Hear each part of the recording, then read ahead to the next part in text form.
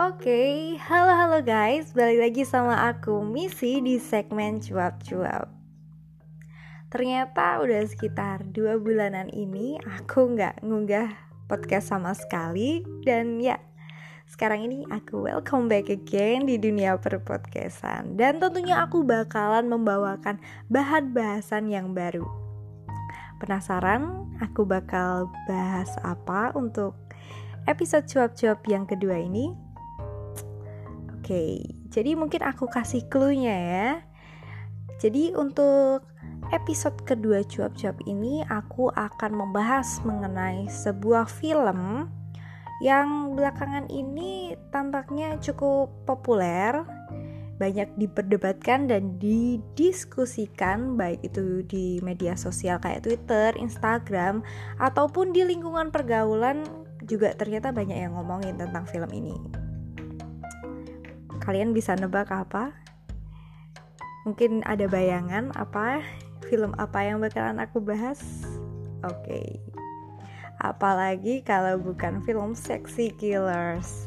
Yaps. Film dokumenter produksinya Watchdoc yang dirilis April 2019. Tampaknya film ini tuh awalnya bukan untuk sembarangan orang.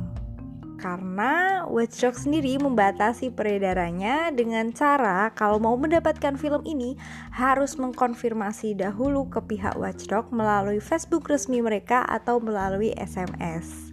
Dan juga ternyata Watchdoc itu mengeluarkan sebuah persyaratan bagi mereka yang ingin mendapatkan film ini. Nah, persyaratan ini itu di-upload di Watchdoc_Insta atau Instagram resmi milik mereka. Jadi apa aja sih persyaratannya?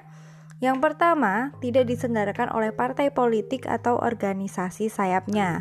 Yang kedua, bukan merupakan kegiatan bagian dari kegiatan kampanye pemilu ataupun Pilpres 2019.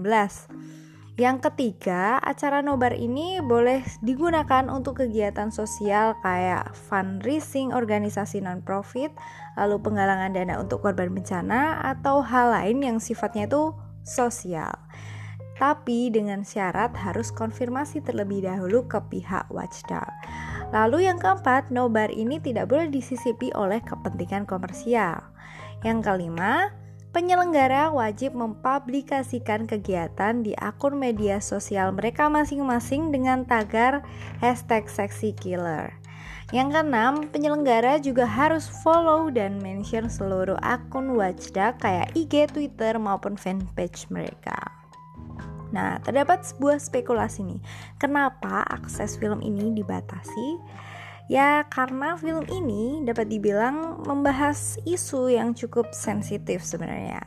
Secara garis besar, film ini membahas mengenai oligarki dalam dunia pertambangan di Indonesia yang ternyata para politisi di Indonesia itu ikut terlibat di dalamnya. Nah, digambarkan dalam film ini mengenai proses penambangan batu bara, lalu juga pengolahannya hingga pemanfaatannya, seperti penambangan dari hulu ke hilir. Namun, bukan cuma itu yang dibahas. Di film ini juga ditunjukkan dampak lingkungan, sosial maupun budaya dari adanya aktivitas pertambangan. Nah, film ini juga tampaknya cukup populer di kalangan aktivis sosial maupun lingkungan dan juga pemerhati lingkungan maupun pemerhati sosial karena terlihat dari banyaknya poster-poster acara nonton bareng dan diskusi yang banyak diselenggarakan oleh organisasi-organisasi yang memang pergerakannya ini fokus ke sosial, budaya, dan juga lingkungan. Nah, sampai tanggal 13 April kemarin tercatat bahwa ada sebanyak 476 titik yang melakukan acara nonton bareng serta diskusi film Sexy Killers ini. Nah, film ini semakin populer di jagat dunia maya setelah Minggu 13 April 2019, Watchdoc resmi mempublikasikan film ini untuk dikonsumsi umum di YouTube channel mereka. Nah, penekanan tombol publik di YouTube ini dilakukan oleh Zaini dan Dul Hakim, 2 orang nelayan dari Dusun Roban Timur, Desa Sengon, Subah, Batang. Setelah film ini dapat akses bagi kalangan umum, banyak bentuk respon dari masyarakat yang ternyata responnya itu cukup beragam. Ada yang berpandangan positif, ada pula yang berpandangan negatif, ada pula yang bersikap biasa saja ketika melihat film ini. Bahkan beberapa pun ada yang mengkritisi film ini. Nah, sampai Selasa 16 April 2019 terpantau hashtag sexy killers ini ternyata masih banyak digunakan oleh pengguna Twitter maupun pengguna media sosial lainnya. Berarti ini menunjukkan bahwa sexy killers ini tampaknya masih menjadi perbincangan hangat di kalangan netizen. Nah, itu tadi pembahasan mengenai sekilas film sexy killers yang belakangan ini booming. Semoga informasi ini dapat berguna bagi kalian dan ya, saya pamit undur diri dan sampai ketemu lagi di podcast yang selanjutnya. Terima kasih, bye-bye.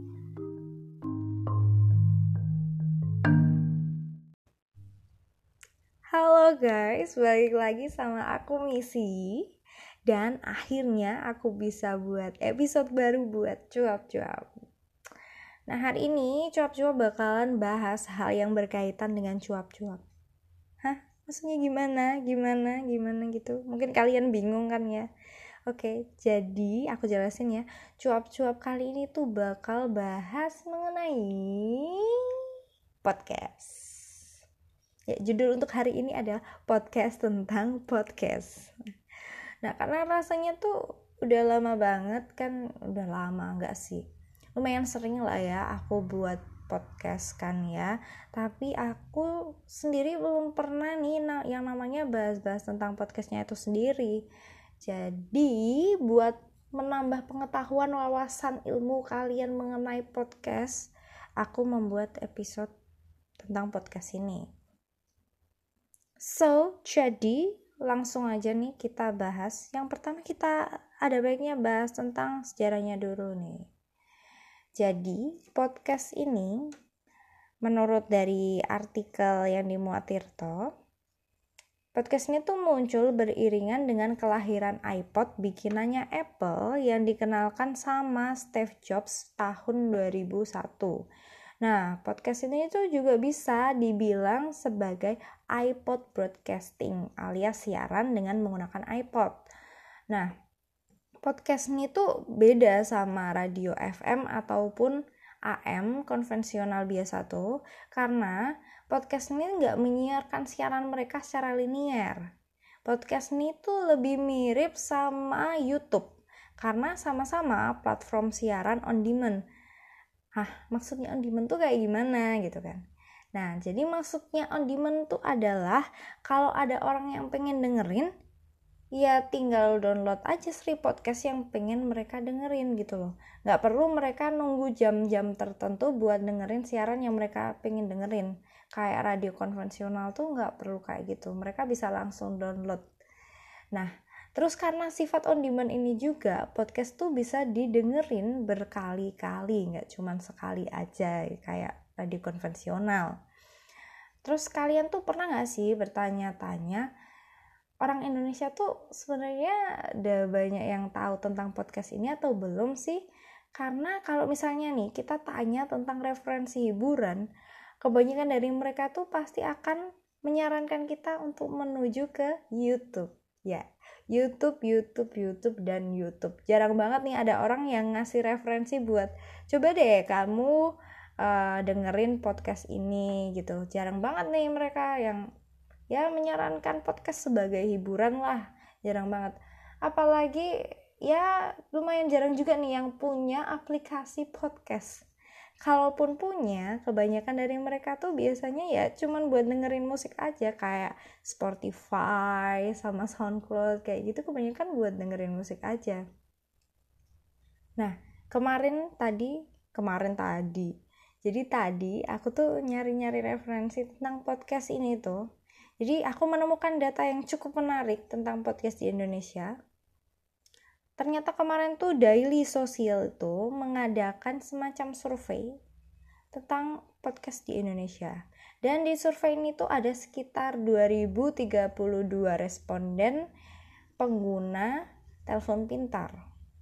Jadi hasil surveinya tuh berbicara seperti ini. 40% pendengar podcast itu adalah di rentang usia 20 sampai 25 tahun. Dan 80% dari pendengar podcast itu masih terpusat di area Jawa aja.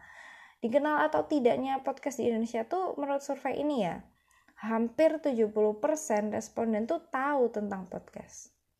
Nah, lalu kenapa sih kudu podcast? Jadi ada beberapa alasan sih sebenarnya kenapa kalian kudu milih podcast.